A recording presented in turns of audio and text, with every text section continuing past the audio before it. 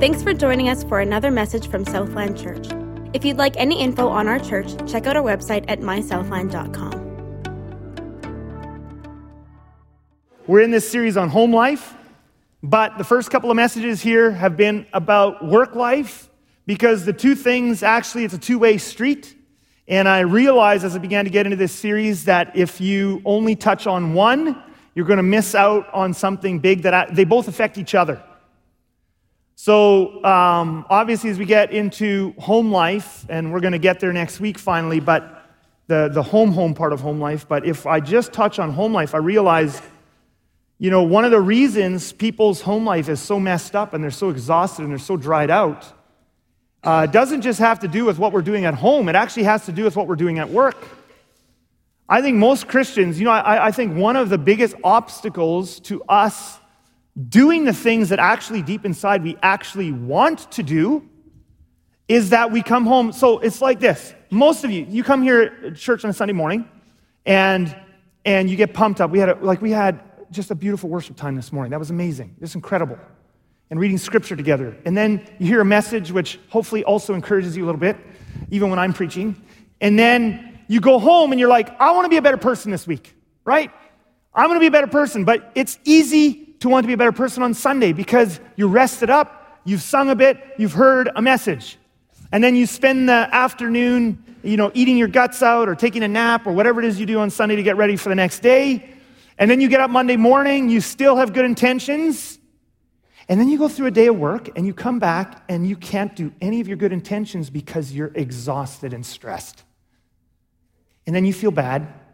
And you had all these things you were going to do as a parent because you went to parenting cell last year with me and LaDawn, and you have all these things like, I'm going to be a better parent. And you could do those things if you only had to parent from 8 to 10 a.m. in the morning and didn't have to go to work.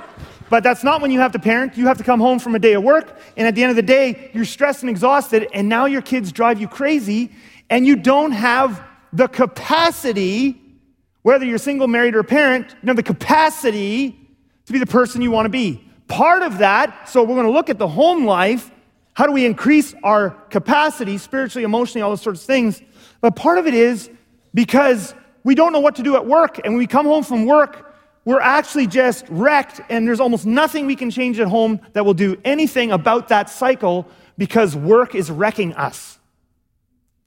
And so in a series on home life, I really want to touch on both because some of the things we do at home will affect who we are at work, but some of the things we do at work and how we view work are going to affect how we are at home. Home life and work life really, they go hand in hand, and they feed off of each other, and they feed into each other.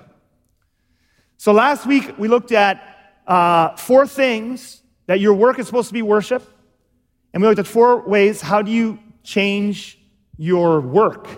It's not your act of worship to God isn't just that little bit of time in the morning we call devotions.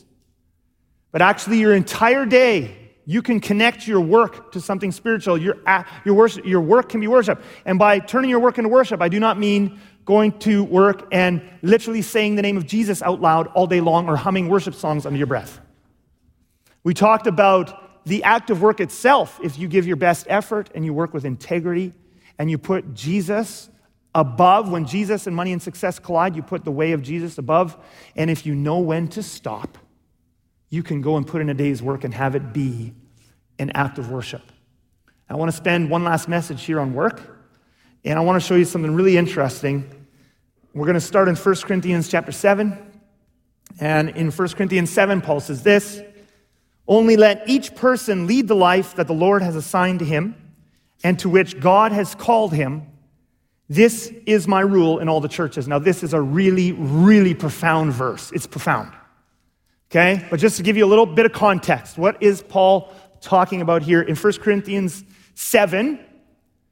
Paul is speaking to the Corinthian church about a bunch of things. They have disagreements and questions and concerns about what does it mean? How do I become a spiritual person? After I become a Christian, how do I be a better Christian? How do I become more spiritual? How do I become closer to God? Essentially is sort of the question.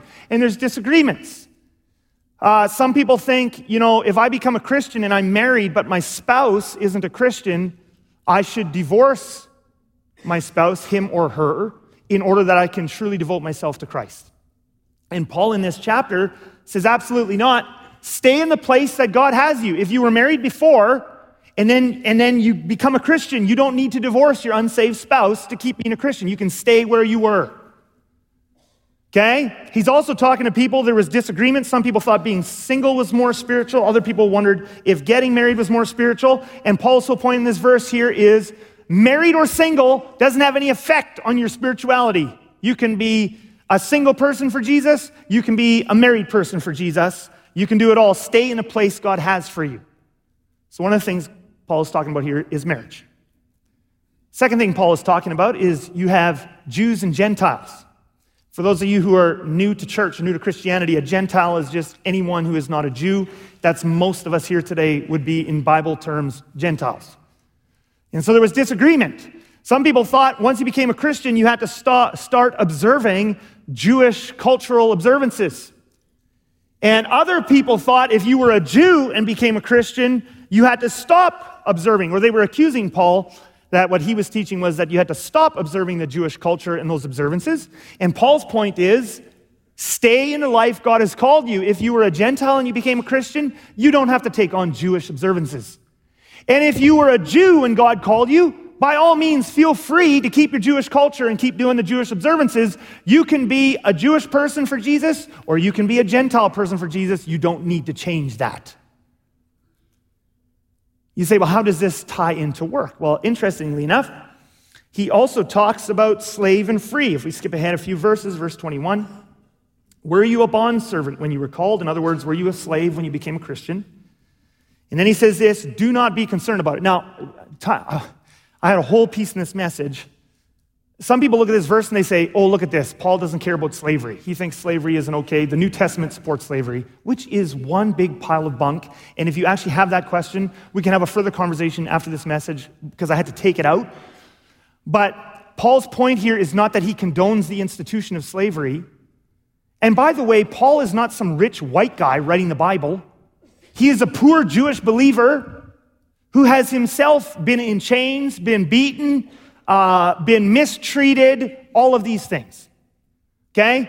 And he's not writing a blog in the 21st century, a social justice blog, which for some reason people nowadays expect that Bible writers 2,000 years ago should have been social justice blog writers of today.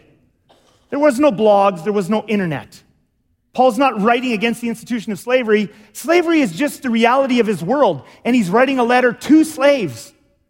And what's he supposed to tell them? Rise up against your masters so you can all be crucified en masse, which is what the Romans would do to runaway slaves? Or is he going to give them advice in their situation, not worried about 21st century social justice sensibilities, and is he going to write to them and is he going to say, you can find meaning and Christ in your job as a slave?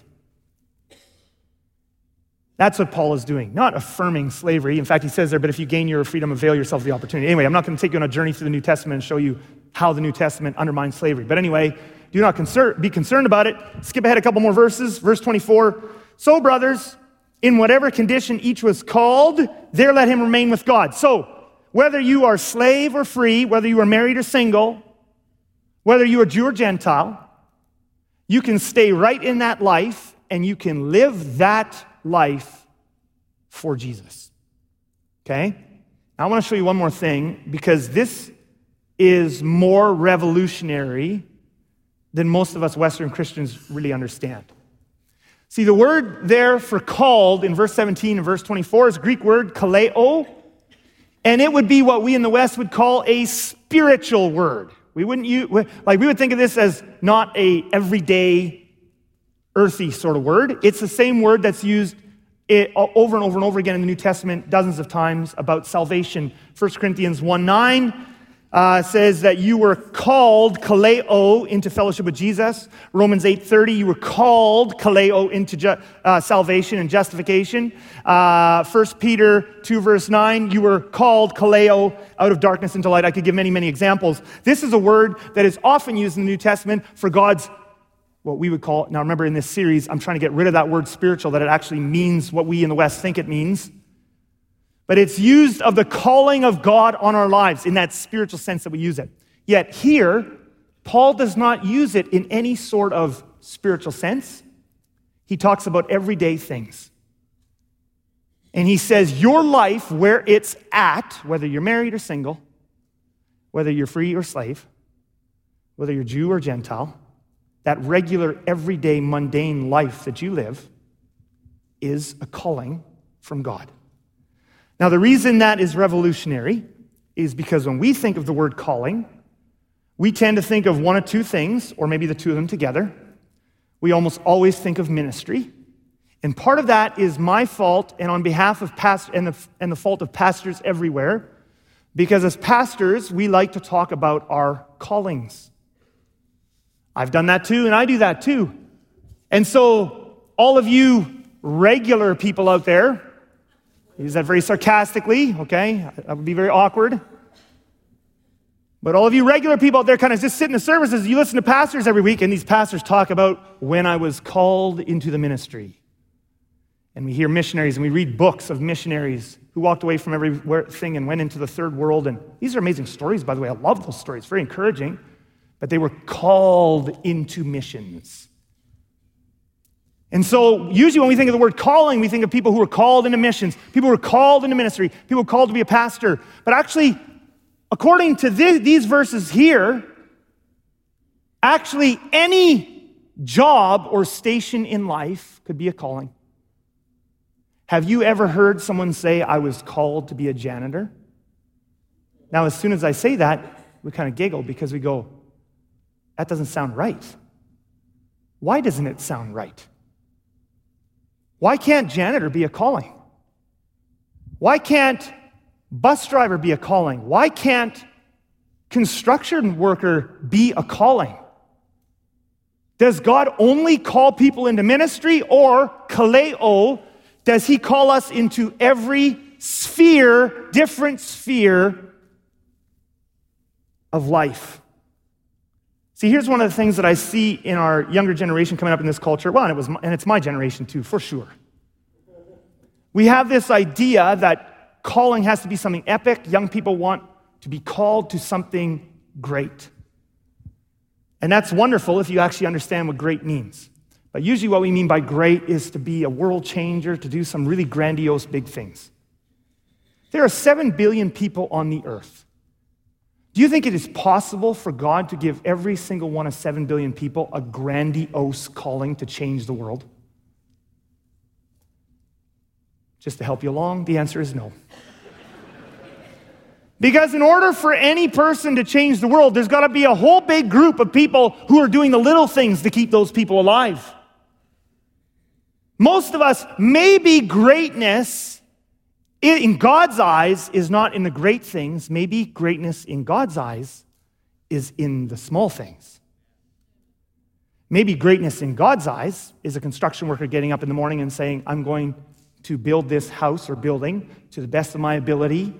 I'm going to do it efficiently, and I'm going to build something that is quality, that is going to last. Maybe greatness in God's eyes is a banker getting up in the morning. You say, what? Banking can't be a calling, right? A lot of people today, anytime you read the news media, bankers are always greedy people.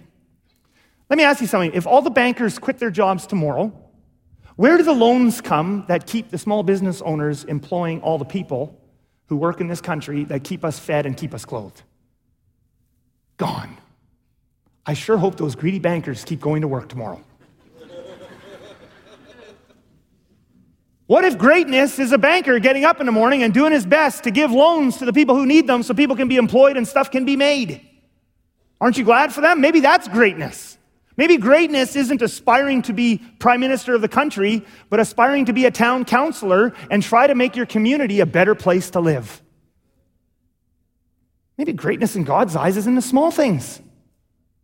Maybe any job can be a kaleo calling. I want to show you something profound in the Lord's Prayer. Matthew 6. Verse 9. Pray then like this. This is the Lord's Prayer. Our Father in heaven, hallowed be your name. Your kingdom come, your will be done on earth as it is in heaven. Give us this day our daily bread. Now, before I get to the point I really want to show you, which is really, really neat, let's just think about this prayer so far for just a moment. Because I love reading books on prayer. I've read many of them in my life. And books on prayer can be super motivating and inspiring and help me in my prayer life. Many of you have read good books on prayer. Don't stop reading books on prayer. This is not a criticism of books on prayer. But I just want to make sure that we know who the expert on prayer is. Who's the expert on prayer? The one we're praying to. I want you to notice how simple, how down to earth, and how mundane this prayer is. Have you ever thought about what the Lord's Prayer isn't? Have you ever noticed that Jesus does not say, when you pray, pray like this, "Oh, Father, I pray for the advancement of world missions." I'm not making fun of that prayer, by the way. And we pray those kinds of things at our prayer summits. And when we come together corporately, we pray for the accomplishment of the Great Commission and church renewal. We pray for nations to come to know the Lord. And if you feel led by the Spirit to pray those big prayers in your prayer time, do that. That's the Holy Spirit. I just want you to notice that's not what Jesus teaches us to pray every day. When we human beings go to God, very few of us have any ability to go to God with the great things of this world. The great things of this world are too great for us. He says, when you come to me, just be normal. Give us this day our daily bread. Now let's think about that prayer request for a moment, shall we? Give us this day our daily bread. So, somewhere around 2 billion people in the world call themselves Christians. We don't pray, none of us praise this all the time, but many of our prayers consist of this: meet my daily needs, help me pay the bills, give us this day our daily bread.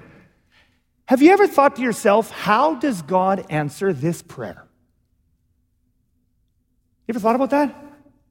Give us this day our daily bread. How does God answer this prayer for you? How does he answer this prayer every day for 2 billion people? It's actually a big prayer request.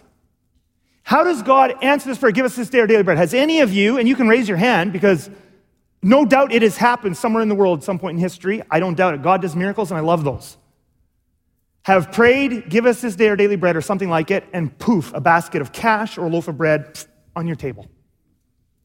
Now, God created the universe with a word. If he wanted to answer your prayer like that, it would be easy. But I'm betting that most of you have not had him answer that way. I don't doubt he can, and I don't doubt he sometimes does. I love that. He has many creative ways of doing things. I'm just thinking about the primary way, 99% of the time. How does God answer this prayer for you and billions of other people? Keep that in your mind for just a moment. Let's look at one other verse. Psalm 145, 15 to 16. David praises God, and he says this: the eyes of all look to you, and you give them their food in due season. Matthew 6, pray for your daily bread. Psalm 145, praise God because he gives you your daily bread. He takes care of you. You're here today. He has cared for you another day. You open your hand, you satisfy the desire of every living thing. Now, how does God do this? Very few of us will ever get an opportunity to even know anyone where he does this in that sort of miraculous mode of poof, something just appears. How does God answer these prayers, and how does he provide for humankind every single day? I'll tell you in one word: work.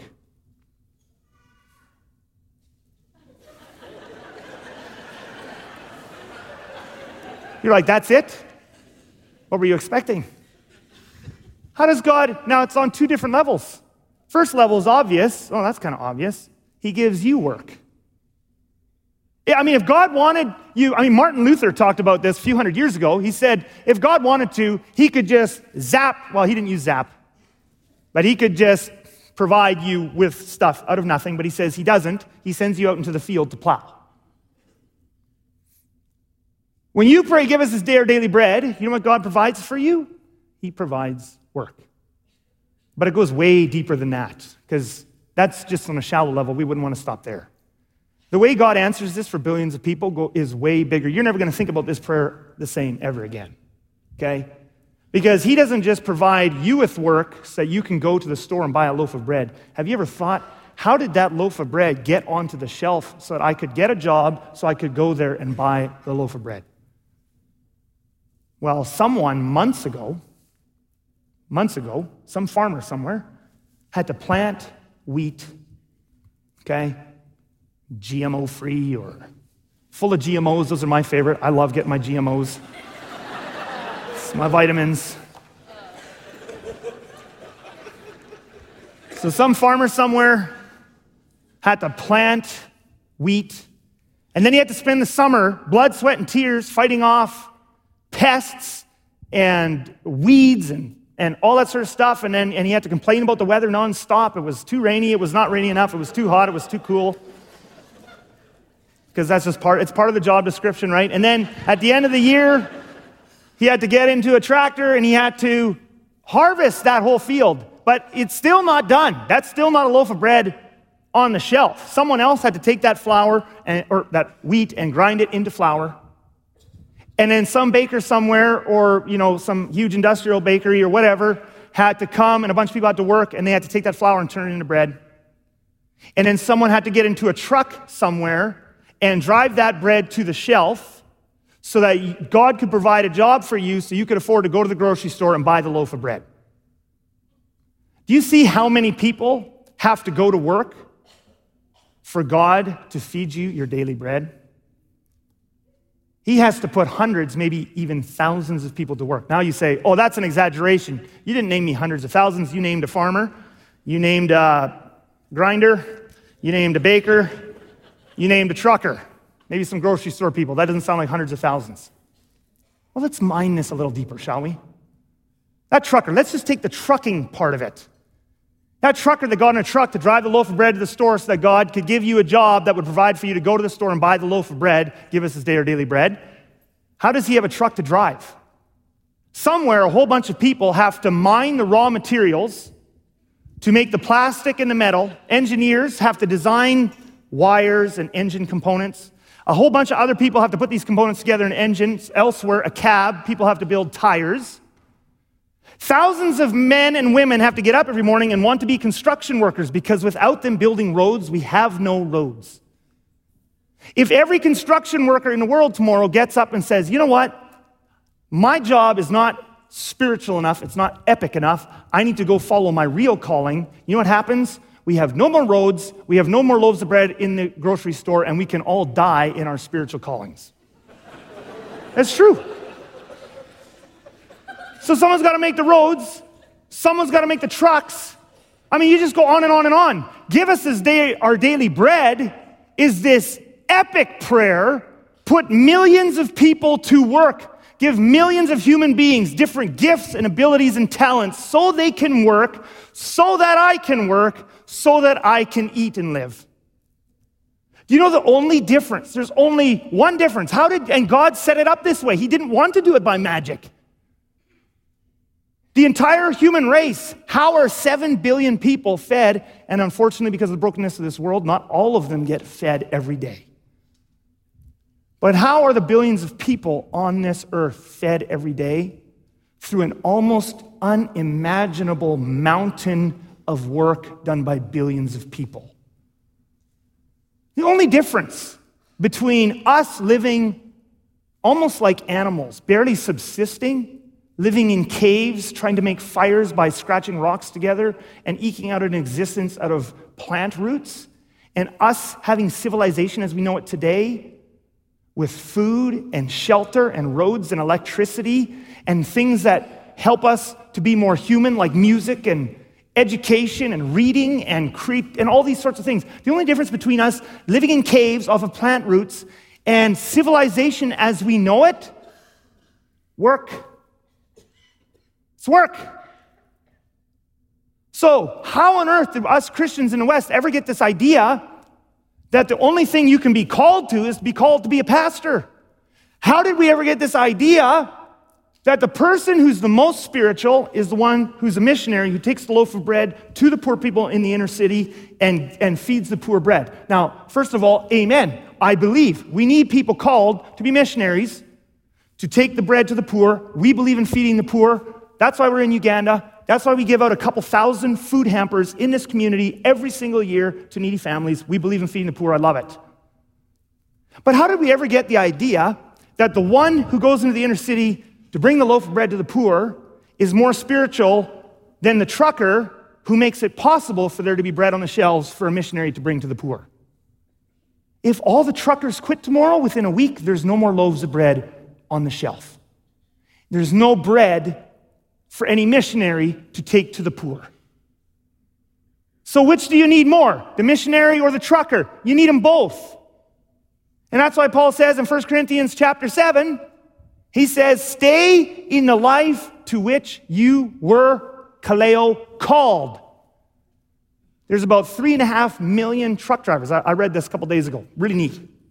In the United States. There's about 3 alone, so I don't know, so proportionally to Canada, it'll be whatever. But in the United States alone, there's about 3.5 million truck drivers.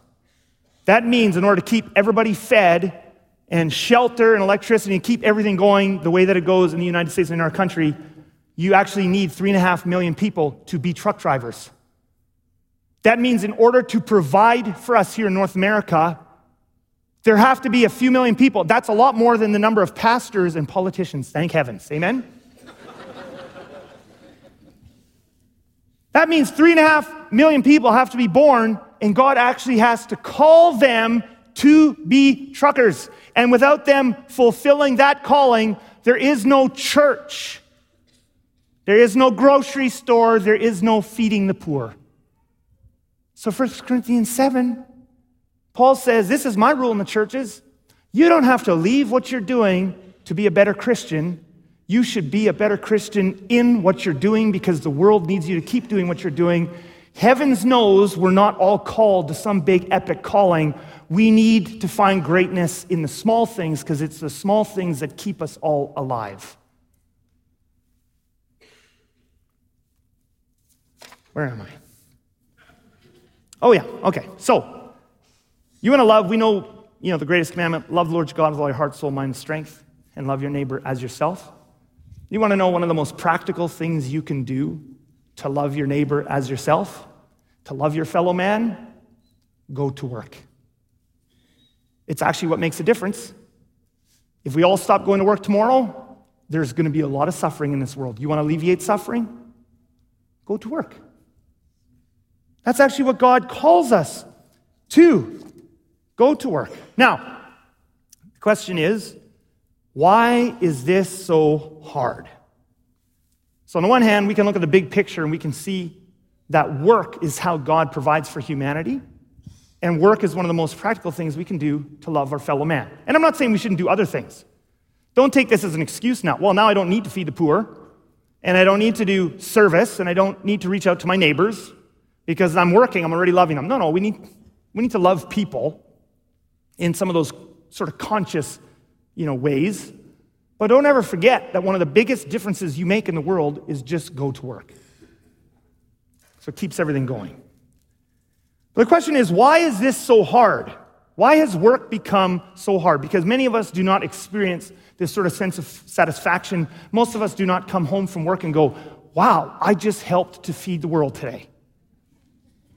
We don't come home from work and go, oh my goodness, I just loved my fellow man and I loved my job today. Many people dread work. Many people hate work. Many people find much stress and pain at work. So why is it so hard? If we need work, and if work is at the core of how God has made us human, why is work so hard? And the Bible has the answer for that too. And the answer is because sin has broken everything, and in particular, sin has broken work. I don't know how many of you have ever noticed this before, but if you read the curse, as God describes the curse to Adam in Genesis 3, when he describes the effects of what sin is going to do to Adam, the entire curse that he describes is all about work. Look at this, Genesis chapter 3, verse 17. And to Adam he said, because you have listened to the voice of your wife, and have eaten of the tree of which I commanded you, you shall not eat of it. Cursed is the ground because of you. In pain you shall eat of it all the days of your life. Thorns and thistles it shall bring forth for you, and you shall eat the plants of the field. Now I'm going to show you one more verse, but I just want you to notice two things. I've got them underlined there, pain, thorn, and thistles. The moment sin entered into the world, it broke us as individuals. It also broke the system, and one of the biggest impacts was at work. When God created the earth, there was work. Work is not the result of sin. Pain in work is the result of sin. When Jesus comes back to earth, by the way, if you think we're going to be sitting in hammocks singing to Jesus for the rest of eternity, that's not what we're doing. And how boring would that be anyway? You weren't made to just sing. And some of you, I say amen. Right? But you were made to just sing. That's why we don't just sing here on earth. You were made to work, and you're going to work in eternity. But some of you are really depressed about that. Oh my goodness, I've spent my whole life trying to get to a place where I don't have to work. Whoops. You were made to work. And when God created the earth, he made work and he made it good. But without sin, I'll tell you what the experience of work would have been. It would have been very different. You would have gone to work and you would have accomplished things that blessed your fellow man, that exactly tied in with how you were created, your gifting, your talents, your abilities, your unique personality. And you would have accomplished things that made the world a better place. And you would have done things that loved your fellow man, and your work would have been fulfilling. You would have come back tired. Sleep also, by the way, is not a result of sin. Some people think, sleep is a result of sin. Have you ever actually fell asleep? It's like the most wonderful thing. Have you ever tried not sleeping? That's a curse, okay? Sleeping is good. You would have come home without sin. You would have come home physically tired, maybe, but not mentally and emotionally exhausted. You would have come home feeling fulfilled. Let's connect now. Relationships, joy. What an amazing day at work. I accomplished things that make a difference in the world. But because of sin, pain entered in. And instead of fulfillment, work became painful. By the way, this is true of all jobs, even ministry jobs, even my job, past whatever. Whether you work at a church, outside the church, this is true of all work. It's all broken because we're broken. Pain entered your job. And another thing that entered was thorns and thistles. Without sin, Adam's work on the farm would have all had to do with improving his crop, coming up with new and better methods for getting better yields and better kinds of crops and all this sort of stuff and better methods of harvesting and more. Every year, he would have improved and improved and improved because he could have spent all his time and effort improving the crop. But because of sin, work became broken, and now thorns and thistles enter the equation.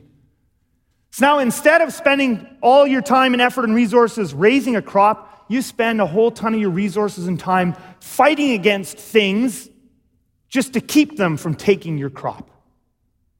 And it became painful. Now, this isn't just in farming. This is in all of our work. You come out of university and you have these idealistic ideas, and God loves it because he made us as humans to want to do good things. So you have these ideas and you get into a job and you're like, I'm going to make such a difference in people's lives. And then you show up at work and there's all these obstacles that keep you from doing all the good things you want to do. I mean, you have dreams for your business. You have dreams for your job. I'm going to be, and then there's this person did that and this person did that. And you have all these extra tasks you have to do that keep you from doing the task you want to accomplish. And you're putting this fire out and you're putting that fire out. And you're coming home exhausted, and after a couple of years, you're like, I'm not getting any of the amazing things done that I wanted to get done. That's because of sin. The good things you want to do sometimes take many, many, many, many, many more years than we want them to take. Sometimes we can't achieve them at all. Sometimes we can only get a piece of them because of the thorns and thistles. Sin has broken our work. And then it says this, by the sweat of your face you shall eat bread, till you return to the ground. It's going to be hard. You're going to have to work hard. It's not going to be so fulfilling. It's not going to be easy. It's not going to be wonderful. It's going to be hard, for out of it you were taken. For you are dust, and to dust you shall return. So, two things. What are we going to do about this? What are we going to do about this? Well, the first thing, and I have to make sure I say the first thing strongly, because if I just say the second thing, we're going to have all kinds of wacky stuff going on. But the first thing is, we work anyway. In fact, we'll put in there, we work hard anyway. Sin has broken work, but we were still made to work. And give us this day our daily bread is still answered across the whole world by work. So just because it's hard doesn't mean, if we're Christians, that we just get to check out. Doesn't mean I'm going to sit around after university in my parents' basement for years and years and years waiting for the perfect job. Not that anybody these days would ever do such a thing. I'm going to wait for the perfect job that exactly fits my talents and abilities because God has this great calling for me, and God says, I've got a really great calling for you, just start working. Because that is a great calling. Just go to work. We work hard anyway. If you can work, you should work. And I say it that way because you might be here today and you can't work. Don't take this message as guilt. You might have physical reasons, emotional reasons, mental reasons, depression, anxiety, various things. There might be things that keep you from being able to work. If you can't work, then as a church, we want to be here for you. We live in a country that is not going to let you starve. These are all good things. Don't feel bad. Worship God where you're at. But if you can work, and we all have different capacities, some people have less. I think of my Grandma Dirksen. She's in this service. I didn't ask her for permission to say this, but it's all good, Granny. My Grandma Dirksen is, she looks like she's in her 60s, but she's really in her mid-80s. Throw that in there. Of course, she's been retired for a long time, right? She doesn't work for a paycheck anymore, but she still works. She's here every Thursday morning in the kitchen serving because she's a brilliant baker. And yes, I am trying to weasel another pie out of her shortly. Shamelessly. She's a brilliant baker, and she comes here and she uses her gifts and abilities. I know she does that other times during the week at the apartment where she lives. She continues to use her gifts at the capacity she has to continue to serve and work. It's maybe not work for a paycheck, but it's still work. You might be here today and you're a student. You don't get a paycheck, but your work is be a student. You might be a stay-at-home mom here today, and you don't think that this applies to you, but you do work. You just don't get paid. And your work will stress you out, and I have no answers for that other than just survive. Okay? But this is not about guilty. But we work hard anyway. In the absence of a job that fits your talents and abilities and skills, work anyway. Get a job, that's your first step. Be a Christian, get a job, and then work, and then see if you can find something that's more suited to who you are. 2 Thessalonians chapter 3 says this, "For even when we were with you, we would give you this command, if anyone is not willing to work, let him not eat." Okay? Now, you don't put that on a political slogan these days, you're not going to get elected. And Paul wouldn't want you to put it on a political slogan nowadays. Okay? He's not saying, I wish everybody who didn't work would starve. He's talking about church resources here. Because in those days, the Roman Empire didn't have a social safety net that if you didn't have a job, they would feed you. So the church took care of the poor. We continue to do that here at this church. Like I said before, we feed hundreds of families every year here in this community. Okay? But in those days, that church was keeping alive the widows and orphans and these sorts of things with the resources. And Paul's point is, don't you dare take those resources that are so precious to those people who need them and give them to someone who actually could provide for themselves. If you can provide for yourself, you should. Verse 11, "For we hear that some among you walk in idleness, not busy at work, but busybodies." Verse 12, "Now, such persons we command and encourage in the Lord Jesus Christ to do their work quietly and earn their own living." This is part of discipleship. What it means to be a Christian is to work if you can. Ephesians 4:28, our goal as Christians, and I could show you verse after verse after verse. I'll just show you one more in this section here.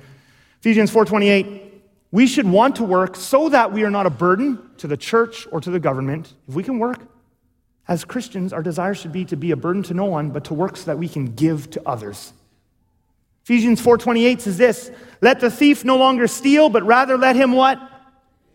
Labor, doing honest work with his own hands, so that he may have something to share with anyone in need. Whether you like your job or not, part of following Jesus is work hard anyway. So that's number one. Here's the second thing. Now that we have number one firmly in mind, and we will not release number one, and when in doubt, go back to number one, here's number two. If, underline if you can find work that matches your gifts, abilities, passions, you should do that. And I'll tell you why. Because God is most glorified, and your fellow man is most blessed, and the world is most helped when you take the unique way that God has made you and you use that at your work. And you use that at your work. Okay? Now, you notice the if there. There's a couple different reasons why people don't work in jobs that use their gifts, talents, and abilities. The first one is they just don't have any opportunity in this sin-broken world. If there was no sin, when Jesus comes back, you and I will work for eternity with lots of rest and lots of play, but there will be lots of work, but we will all work exactly because God made you unique, and you're going to do something that matches that uniqueness. It's going to be amazing. In this sin-broken world, Christina, if you can put that up there, you might not have opportunity. You might not have opportunity to do that. There might be reasons. High unemployment. You might live in a third world country where you're just trying to get by. Many different human beings. Or in the community you live, there just might not be, in this sin-broken world, an opportunity to use the gifts God's given you in a job. In that case, refer back to number one, work hard anyway. But there are a second group of reasons why people in our culture don't work in their gifts, talents, and abilities. And these are reasons we have control over, and these are reasons we should shy away from. Some people don't work in their area of giftedness the way God has made them because of things like wanting prestige, feeling guilty, trying to be like somebody else, or greed. Right? I mean, if you have two options in front of you, let's just think of it this way. And one job is a job that pays less, but it will actually take care of you and pay the bills. Okay? And it's a job you can feel good about. Okay? And you can do that job. And you have job number B, which will pay you many thousands of dollars more a year and will have more prestige when you go to your family gatherings at Christmas and Easter.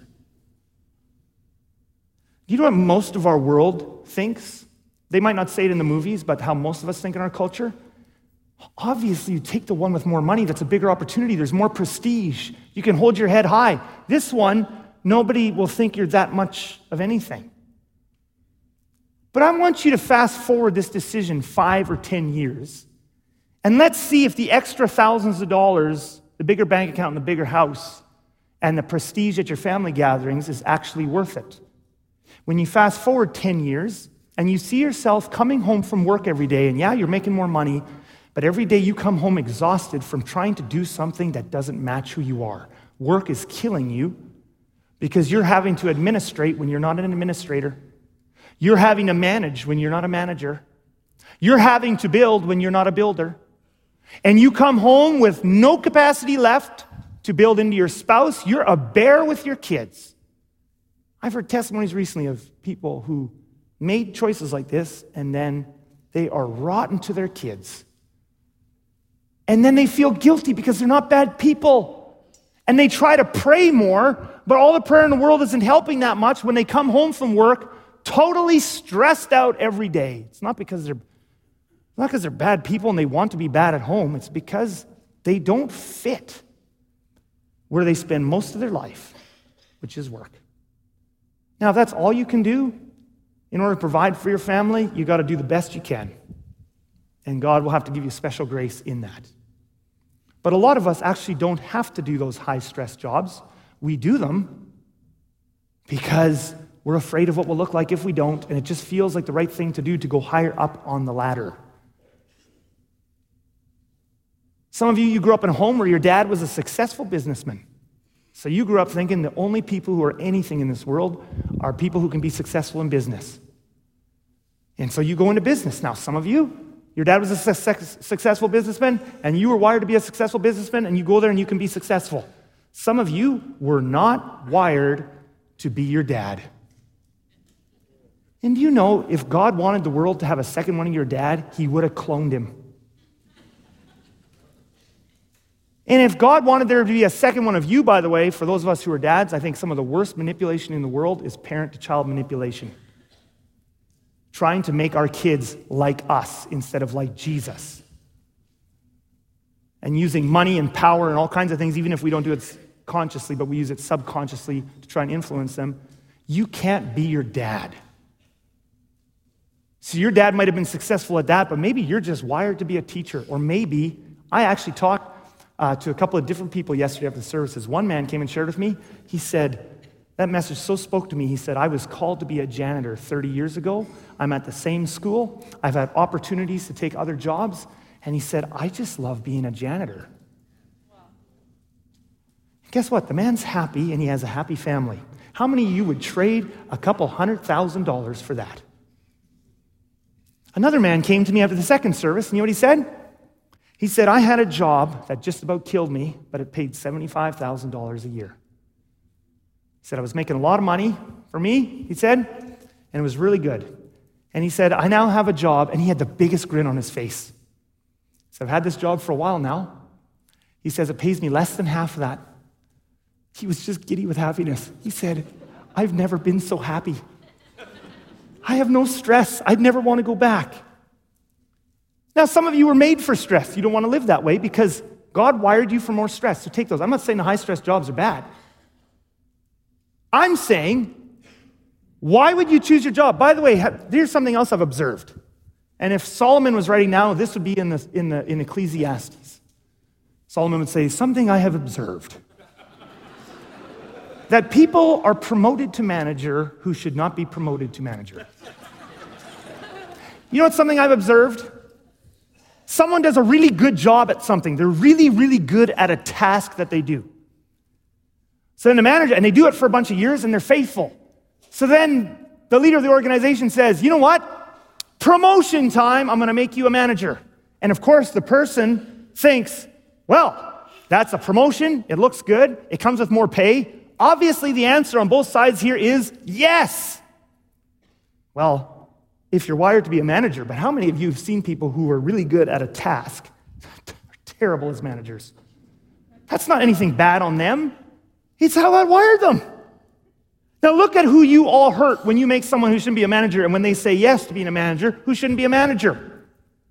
10 years down the road, or even 6 months in some cases, I've heard people complain about this, and it's like, I make more money, but I just want to go back. I just want to do something different because I don't like being in charge of people. And guess who else's life really stinks? The people who work for this new manager. He was a good person, but he's a terrible manager. So why would we say yes to work just based on prestige? Why would we say yes to work just because it's more money? By the way, let me tell you something. Wanting to make more money is not greedy. End of sentence. You know what greed is? Greed is not wanting to make more money. Greed is making poor choices in order to make more money. God has made some of you to worship him by making money. Make money. And you can do it in godly, generous, loving ways. Do it. But when you make poor choices in order to make more money, that's greed. So why would we change our work in order just to have prestige or more money? We need to provide for ourselves and others. That's give us this day our daily bread. But then if we can, we should work a job we can succeed at. And if we do that, we're also going to succeed at home because we're not going to come home dead every day. What we really need is a drastic change in our view of work. View your job as two things: an act of worship to God and an act of service to your fellow man, not something that builds up your brand. I want you to bow your heads with me and close your eyes, and let's just listen to the Lord for a moment and ask him for his perspective on our work. Lord Jesus, so many of us feel stuck at work. For those people here today who are stuck in really difficult work situations, I pray a special grace. If they need to move, open some doors. If they just need to have a radical change of mindset, help them do that. Help us make choices that give you glory. Let the Holy Spirit just speak to you for a moment about your work.